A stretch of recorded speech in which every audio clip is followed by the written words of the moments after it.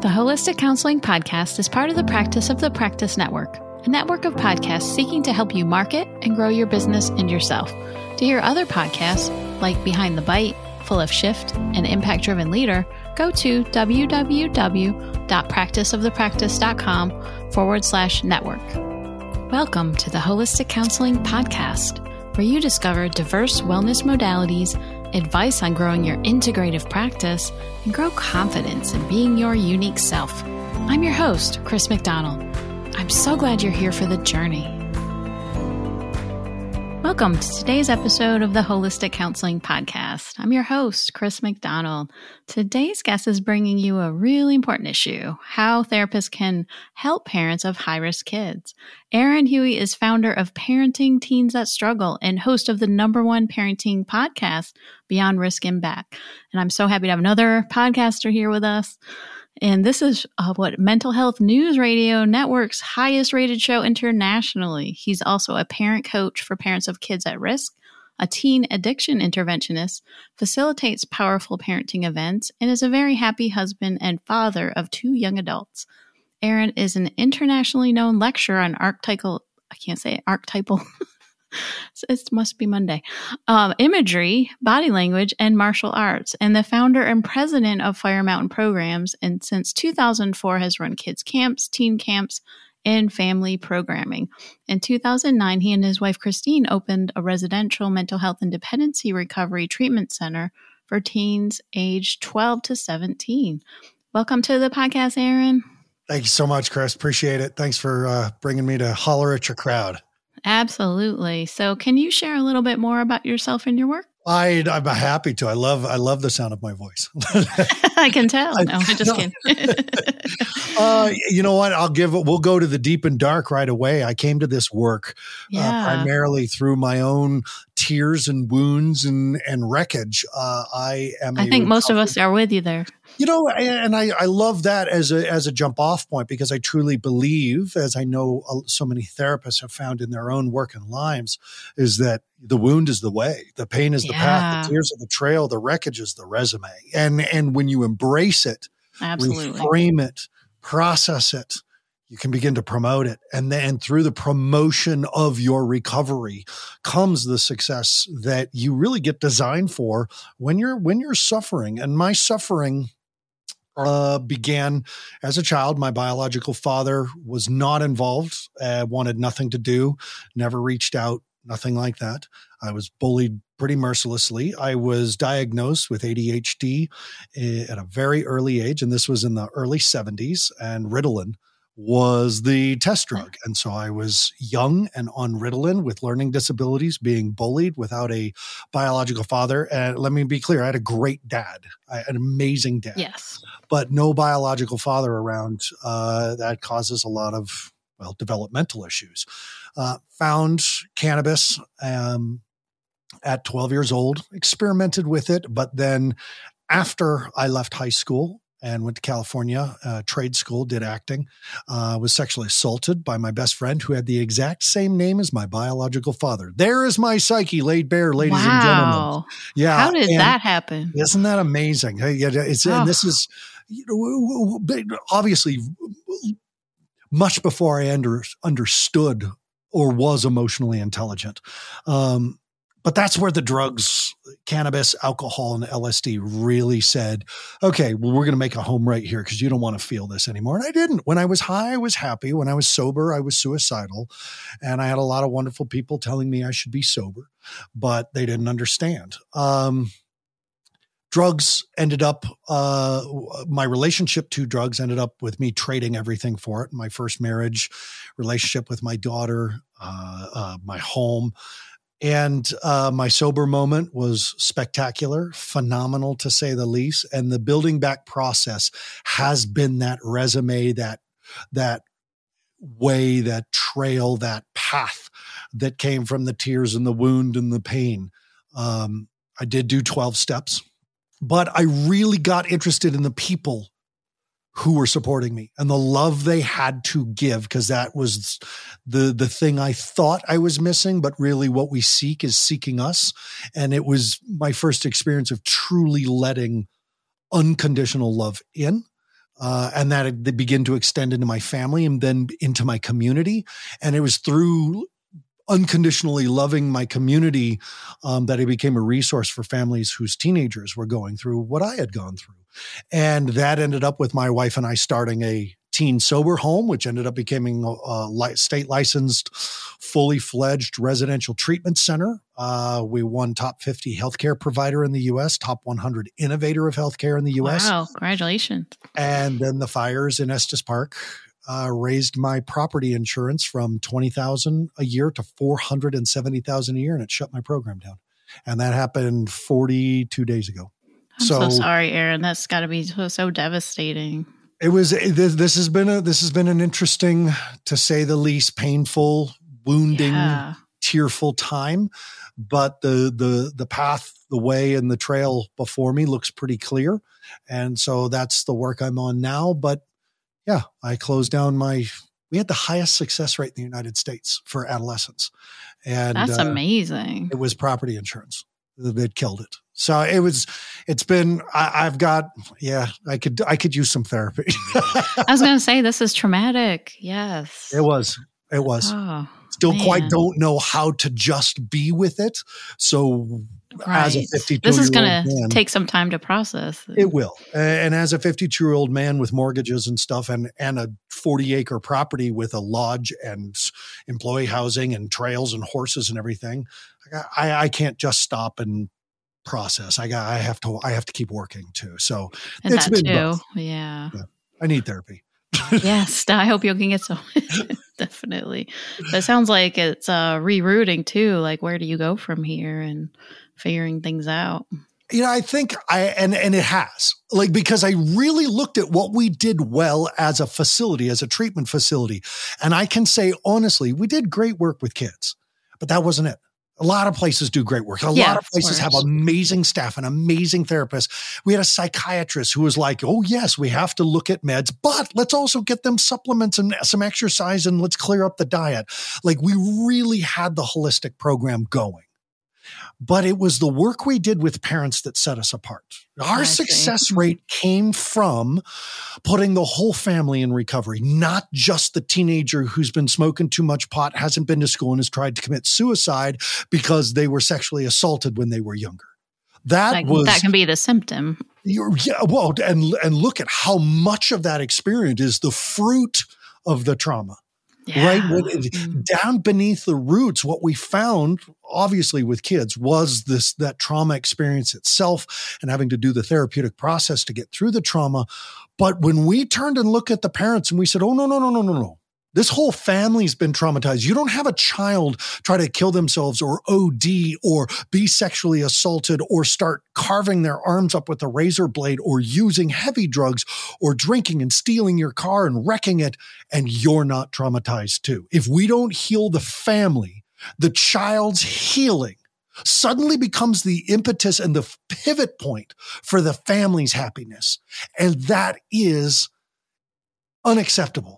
For a family to rely on a child's experience of life. And so we really plunged the whole family into deep therapeutic recovery, not just with family counseling and then parent support groups that we're on a regular basis, but 2 podcasts, mine and our executive directors, plus the parent had to go through phase work, plus the parent workshops that we made them go through, plus by the end of it, what we saw is that even if the kids didn't recover, the parents did, and the kids lived struggling sometimes in an environment of recovery at home too. And that was where we got our success from. So when we say it solidifies what I'm going to do next, it's working with parents. That's what's next. Yeah. I can see the success with that. So how would you, because I know you said you had the most successful rate. How do you, I guess, quantify the success rate with kids in treatment? We did it. Well, a lot of people do it a lot of ways. Most treatment facilities interview the kids after recovery. And that's not a reliable source. No. We interviewed the parents at a 3-month, 6-month, 1 year. Hey, is your kid still sober? How's your kid doing? How's it? And our success rate was at 89%. That's unheard of. It is. And again, but it's because the parents left with not the tools. And that's where the real mistake of parent coaching or parent therapy comes into play, is that it's not about the tools. It's about the context. It's not, because parents ask me constantly, do I take my kid's phone away? Do I turn off the internet? I don't care. What matters is how you do these things. Are you doing it out of survival, fury, fatigue, or fear? Because if you're doing it out of the F's, then it's just going to remain F'd. You've got to do it from your prefrontal cortex. Your nervous system has to be online before you try to get your kids back online. That's where our success came from. Is that parents were saying, oh, my kids had struggles up and down, but they're doing great now. And we would say, what did you do through the struggles? They're like, well, we went back to the family contract, but it was the way we could connect before we correct. And that was our theme. Connection before correction. Okay. Alliance before compliance. Stop trying to get your kids to think that they should be doing things differently and connect with them.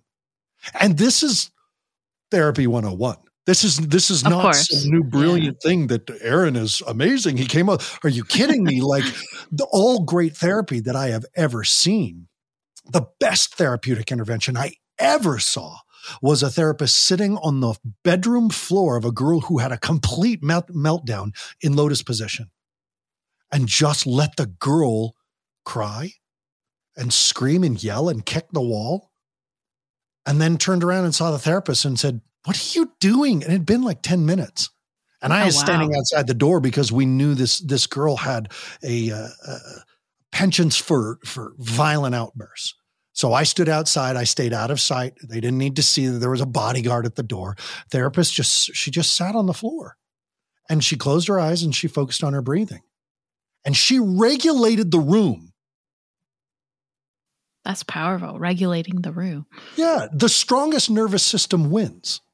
And this therapist, in a moment of chaos and this girl screaming, and I hate my parents, and the F and kicking the wall and stuff, this therapist just started breathing and focusing on their own presence. The girl went through the process, turned around, said, what are you doing? And the therapist goes, I was just waiting. Are you okay? And the girl burst into tears. No, why are my parents ever going to change on and on? And they were back. They were connected. This girl who could not get past a moment was suddenly back into full therapeutic intervention process willingly, because the therapist just stayed present. It was brilliant. I was going to say that's perfect. Because I think, and I'm a clinical supervisor too. So, and that's one thing we talk about is it's not even with the content of sessions of tapes I listen to. It's how did you feel as you're helping this client? What went through you? How is your nervous system doing? Because we got to regulate ourselves. And so how do we teach parents that? How do we teach parents that when you hear a noise in the middle of the night and you hustle out of bed and you go into your kid's room just in time to see that foot disappear out the window. And this kid's, you've been consequenced and the consequences don't matter. And they've been expelled from school and that doesn't matter. And they stole your car last week and totaled it and were high and that doesn't matter. Now the kid's sneaking out again. In that moment, what does self-care look like? Not, okay, well, I have to do a yoga class tomorrow. In that moment. In the moment, yeah. Yeah, because that's what we have to train as staff members. Because when you're running a treatment facility, when you're boots on the ground with a child in crisis, with a family who's like, okay, so insurance just said they're not going to pay and we got to go pick up our kid at their intensive outpatient program or the acute unit, and they're saying we need residential, but we got to come get the kid today. What do we do? It's like, okay, well, right now, what can you do that's going to be at all effective from a place of survival? Nothing. So first, let's get you out of survival, and then we can make a decision. And how fast can you get, how good can you get at that? That's where our staff really excelled, is that the staff could keep their shit together when everybody else was losing theirs. Yeah. So I guess is there other common mistakes that parents make when they try to help their at-risk kids? Yeah. And it really is the emotional part, right? When our kids are little, what did you do? Oh, you go to your room. I am so angry. And the kid bursts into tears and we're like, well, that worked. right? And then our kids are teenagers and we're like, what did you do? And they're like, what? I don't care. Don't talk to me like that. I hate you. Slam. And you're just like, wait, what just, and so what do we do as parents is naturally what we do when we feel defensive and attacked is that we escalate. And I see parents escalating the situations as much as I see children escalating. And it's an emotional escalation. And it's an emotional escalation because we don't have emotional intelligence when we haven't slept as parents. And I say we because I have a 25 and a 26 years old. I went through this too. When we haven't slept, when our own eating patterns have been disrupted because we didn't sleep well, so we got up and we drank too much coffee, so we're not hungry, our sugar's been jacked up, our caffeine levels are way over the top, so our energy's up, and finally we start having a food crash around lunch. During that whole morning process, tell me, how good are you at making decisions? We'd like to think that caffeine is helping. It's not. It's a maladaptive coping strategy. We know those words. And so if we're not sleeping, if we're not eating, if we're not drinking enough water, if we're not breathing on purpose and we're not moving our body, we're in survival mode because you cannot accidentally be a good parent when your child is in crisis. And the best parenting that you do from fight, flight, freeze, faint, fornicate, and feed, the 6 F's of survival limbic brain, your best parenting from survival is not very good parenting. And so we get emotional. Somewhere we have anchored that emotions are a pivot point, and it's not. In fact, they make it worse. Yeah. You're not going to make a good decision from an emotional place. You'll make an emotional decision. And the thing about emotions is that they change. They're fluid. They're not static. And so even a good fluid parenting decision in a crisis situation is a bad one. And so we have to begin to address the self-care piece because the emotions don't make for good parenting. Give me your phone. I'm so sick of this. How many times? Were you not thinking? Who's not going to be defensive when you are being talked to like that? Of course. Yeah. So to say to a parent, hey, have your emotions, have them with your parenting partners, have them with a support group, right? Because the first step is self-care. The second step is adult relationship care. Because through that fatigue, fury, and fear, your marriage or your parenting partners, that relationship has also been suffering. Have you tended to that? Have you gone out on a date with your spouse? Have you gone to coffee with your ex and you're still trying to make things work with your parenting stuff and tended to the relationship that you can go, oh my God, I just found a pipe in their room. I am so pissed. And your parenting partner goes, oh, I'm so sorry. And I'm sure this happened at the absolute worst time. It did. I can't believe it. And you vent. And then after 5-10 minutes, whatever limit you set, you go, okay, how you doing? Oh, this sucks. I'm angry. Yeah. Do we need to make a decision today about what to do? No, I just needed to vent. Okay. Well, I'm glad you called me. And suddenly I've tended to myself and I've tended to my adult relationships. And we talk about parental unity, which is not always necessary. And I can address that. But we're attending, we have a support group. We have a community where we go, we have a podcast we can listen to. We have something that allows us to tend to our emotions so that when we do go to the kid and say, hey, listen, the other day when I was searching your room, I did find your pipe. What? You searched my room? Yeah, well, it is my house. And you know that me searching your room is part of this process. I front loaded that. So there will be some consequences. I'm not sure what they are yet. We'll get to it. I love you. I know this is hard. I know this sucks. I know you're angry. You're not supposed to search my room. This is my private space. That makes sense to me that you would feel that way. I understand that. And I hear that. There will be consequences on Thursday. We'll talk about it then. I love you. Now, I didn't actually accomplish anything other than connection in that moment. And it was the context of my voice that connected us, not the content. I didn't say the right thing. I might have said the wrong thing. They may still be yelling at me, but my nervous system's intact. I tended to my emotional state, and now I can deal with crisis. Yeah, I've never heard of parenting strategies like this, the emotional regulation. I love that. It's amazing because as we in the 20 years of working with children in crisis and 12 years of running a treatment facility of kids in deep crisis, I haven't found anything else that worked as consistently as a kid kicks a hole in my wall and they're like, Aaron, I kicked a hole in the wall. I was so pissed off at my mom. I'm like, wow. Well, I don't know how I feel about it right now. We'll deal with that later.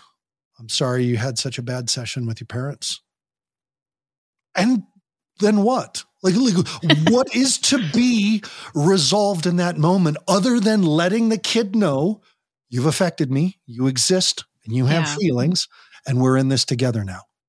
And so we'll figure it out together.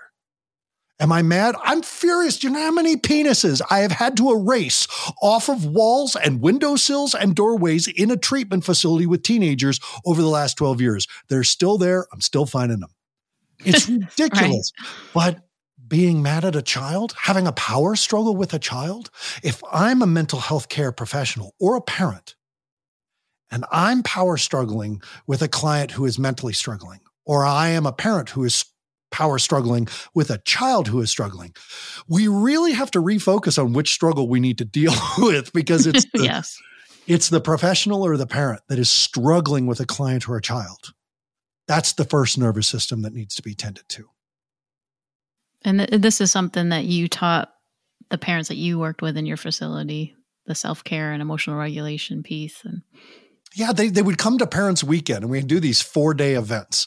They would give up their work and we would literally spend 2 days getting them to understand why people make decisions the way they do. Oh, why does my kid make bad choices? They're not bad. They're resourceful and they're risky, right? And we would go through the basics of like psychology 101, the layman's, the dummies version of psychology. Because 2 days in, the parents were like, are you going to teach us tools? We're like, now we are. Because now you're actually ready to handle tools. Right. But now when your kid smokes pot and gets busted at school, your brain doesn't go to, God damn, what the I am so sick of it. It goes to, what need are they trying to meet? And it doesn't matter if you get the need right or not. What matters is you're not in survival. You're actually not coming at this from a reactive, behaviorally based, an automatic, behaviorally based, conditioned response that is going to dig this hole deeper and only set up that your happiness is predicated on the expectations of others. That is the way a lizard lives its life. Automatic reaction that's behaviorally based, that is conditioned and it's conditioning. It digs the hole deeper, which means it strengthens the neural pathway that is being created by this reaction that you are repeating habitually. And your only way out is them changing their behavior. That you can't find happiness there anyway. So we regulate the nervous system. We teach parents how to sit in that space, how to take a break, how to make a pause, how to use the toddler voice. Oh, that's the old Love and Logic one. Oh, that's so sad. And you gamify the experience of parenting a child who is struggling with staying alive. And that sounds terrible, but the game pretty soon becomes the habit. And then you're in a skill-based. You're not patronizing by saying, oh, well, there's going to be consequences, because that's just what create defensiveness. But escalating, yeah. But to say, I'm sorry, this sucks. Being a teen sucks. You've been really struggling this year. I'm so sorry you're going through this. We'll talk about consequences later. Are you okay? And no, I'm not. I hate my life. I know. This is hard. I'm so sorry, honey. And that's like all the validation skills. Yeah. It's MVE in 1,000 ways, right? And that's what I want to tell parents and professionals, is that there are 1,000 ways to handle it. You will only find one if you knee jerk. And so you've got to take a second until that second is a millisecond, because you've practiced that second 99 times. Because the 1% that you really needed, you will do what you practiced. So you got to practice that regulated parenting, that non-emotional parenting That sounds worse than it really is. Everybody has emotions. Of Just course. don't use them as leverage. So practice that. And then in those moments when it's really crappy, you're going to preach what you've been practicing. Yeah, because if you lead by emotion, that's going to cause more disconnection from your teen, and that disrupts the relationship, and which you get in that vicious cycle of always acting that way, like you said. And the escalation of emotions will very rarely be won by an adult when you're in battle with a teen. Like they can go places you didn't even know existed. Oh, yeah. They'll use words you didn't know existed. You'll be on Urban Dictionary going, what is yeet? What is that? What That's great. So what about therapists? Since this podcast is geared towards therapists, what are some of the best ways that you found that therapists can best help parents of high-risk teens? So the first and foremost, what I want to say to therapists is that, wow, my ADHD brain just flooded with everything that I want to tell therapists that you got to do first. And it's always the list for the ADHD brain. It starts with number one, then pretty soon I'm on the alphabet, and then I'm in subcategories of some alphabet. It's nuts up here. It's like gotta rein it in. It's heavy metal flamenco dancing scream therapy going on up in my head here. Here's what I want therapists to consistently say to parents of teens at risk. And you already know it. You already say it. What does taking care of yourself look like? And if they're not practicing self-care, convincing them that they will not be able to accomplish what they desire is imperative. Because at best, at absolute best, they'll do something well accidentally. And that's not something you can replicate. Accidents are moments in times of collision. And it's a very neutral experience. So you've got to get them in a space where they can actually track and evaluate what they've done differently. And that comes through self-care. And the basics of self-care, again, because not every parent in the moment has a yoga class or a pool they can go to, but they can breathe on purpose. They can drink a glass of water. They can eat healthy. They can move their body. And through those things, you begin to regulate your sleep. And that's really important, is that getting parents to understand, number one, I'll just put them both together, self-care. And the second one is then, once you're in a place of, okay, what does self-care look like in this moment? You tend to an adult relationship. You get connection and corrected from another adult. Maybe that's your therapist. Maybe that's a parenting coach. Maybe it's an online support group that you're a member of. Maybe it's by downloading a podcast real quick and just listening. Who cares what it's about, as long as it's about you and your experience, feeling, emotion, and you're connecting with another adult voice. And it doesn't have to be in person. But then and only then can you go towards the kids. That's when I say, when a parent says, well, what do I do about that? I say, we're not there yet. First, we're going to figure out what to do about the way you said, what do I do about that? Because that's not a healthy, what do I do about that? A healthy, what do I do about it sounds like, okay, what could I do about this? But you got to get there first. And that takes some time and practice with these self-care strategies. And a lot of support, like often how much support from professionals, from coaches, from, Mm-hmm. And what about you? So what do you do for self-care? I am the martial arts, the exercise, the gym, the hiking. My wife and I have what we call gesturing out, where we act like jesters. We get into our camper van and we go right or left. Left. Okay, we go left. And we just find out where we end up. Gesturing out for me means, how's my sleep? How's my eating? How's my body movement? How's my drinking water? How's my breathing on purpose? That movement and breathing on purpose has come from a life. I started learning martial arts when I was 12. I was recently hired by the Martial Arts Hall of Fame to create a course for teaching children who have been traumatized. And it's an instructor's certification course. And so this martial arts thing is a ready go-to in my life of the, And even if you only have time for one, one's enough, because if you're doing it on purpose, your prefrontal cortex is engaged. So that's my first one is movement. Because I'm ADHD, I always have to be moving, but the breath follows on its heels directly. So many Americans, and I certainly believe I am one of them. So many Americans struggle with the nutrition versus dieting, and I find myself really at this age, 52, embracing nutrition versus embracing a diet. What do I need to do to feel like I've put nutrition in my body today? Drinking water is always a piece of that. The sleep thing, I've just learned not to panic. Last night was a crappy night of sleep, and I didn't panic. So I have a pretty intense self-care regimen, so much so that now that my children are 25 and 26, I see their self-care regimen.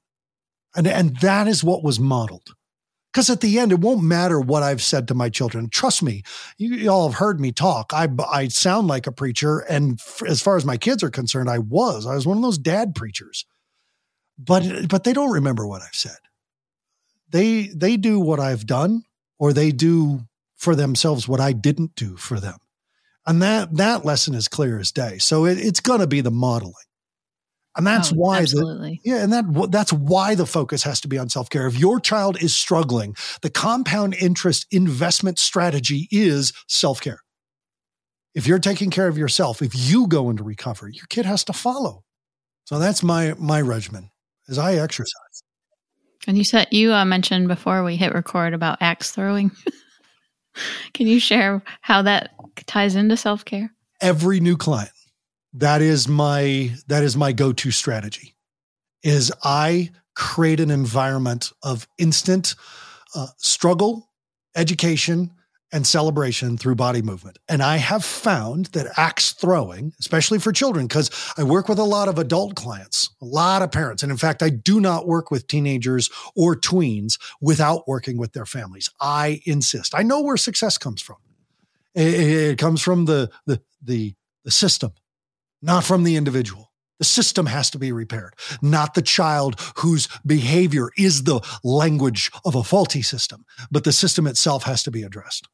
We're going to address it through the children because they're going to first make the inspiring steps. And with axes, never, not once in 20 years of working with axes and teaching children how to throw axes, never, not once within the first 20 minutes of doing it, does a kid not stick an axe? Because it's a very simple, it's very simple physics. First of all, if the axe is sharp and the wood is soft and the child is the right distance, it's going to stick.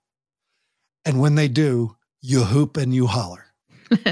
And then you start the therapeutic process as a therapist, or a coaching process like myself as a coach, of watching how this child deals with success, with failure, with celebration, with repetition of success, with repetition of failure.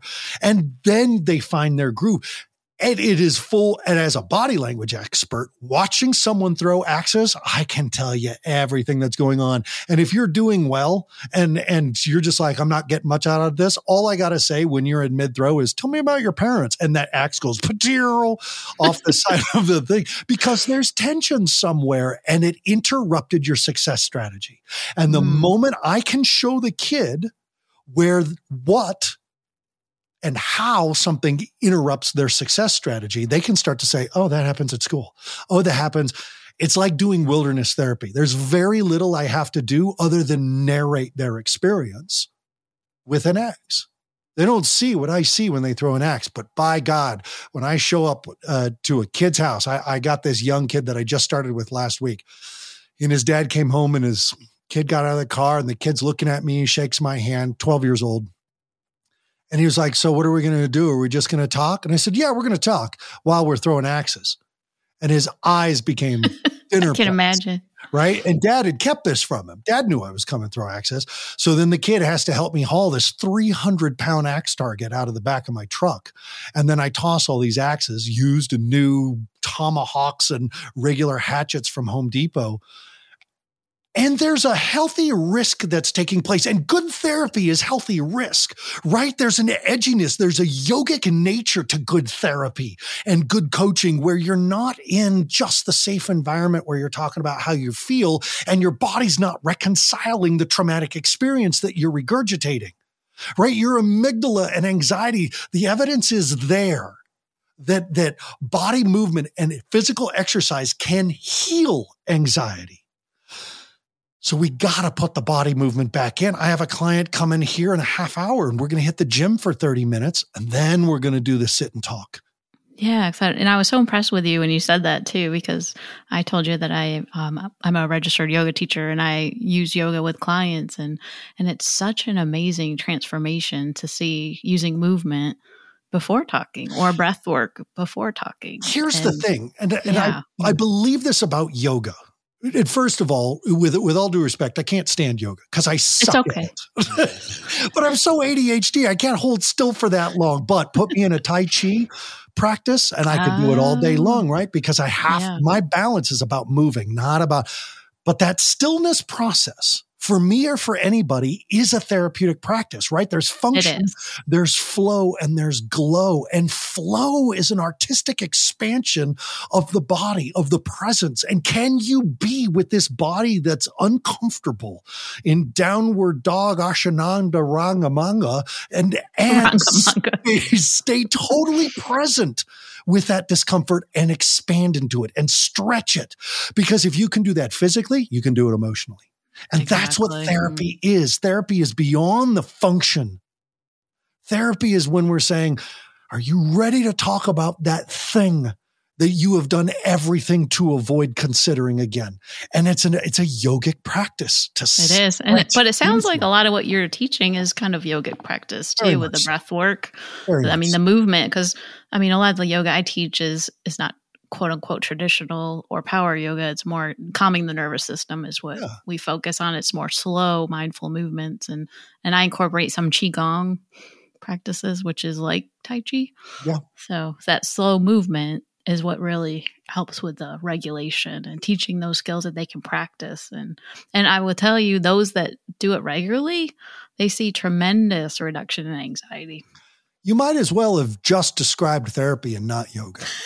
You know what I mean? But because that's the process, is that can you take them out of, if they've been sitting all day in front of a computer and then they come to a therapeutic support intervention and they sit, right? So much trauma is caused by the brain not being able to reconcile something the body went through, or the body not being able to reconcile something the brain went through.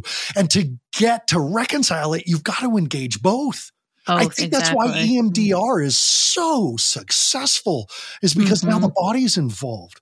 Gestalt therapy, my experience with Gestalt therapy, I was like, oh, baby, I'm home. I get to scream at a chair like a biological father who I've never met. I got some crap to tell you. But my body was engaged. And then the somatic counseling era that began, where we're just like, it's all about the body.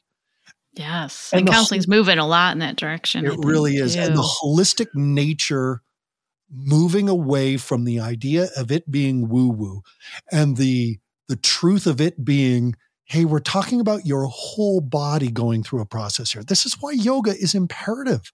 This is why Tai Chi, throwing axes, going for a walk. You know how I have broken the ice with my older teen clients, and I'm talking like my failure to love, my 19s and plus, we go out to eat and we go to an Ethiopian restaurant where you got to eat with your hands.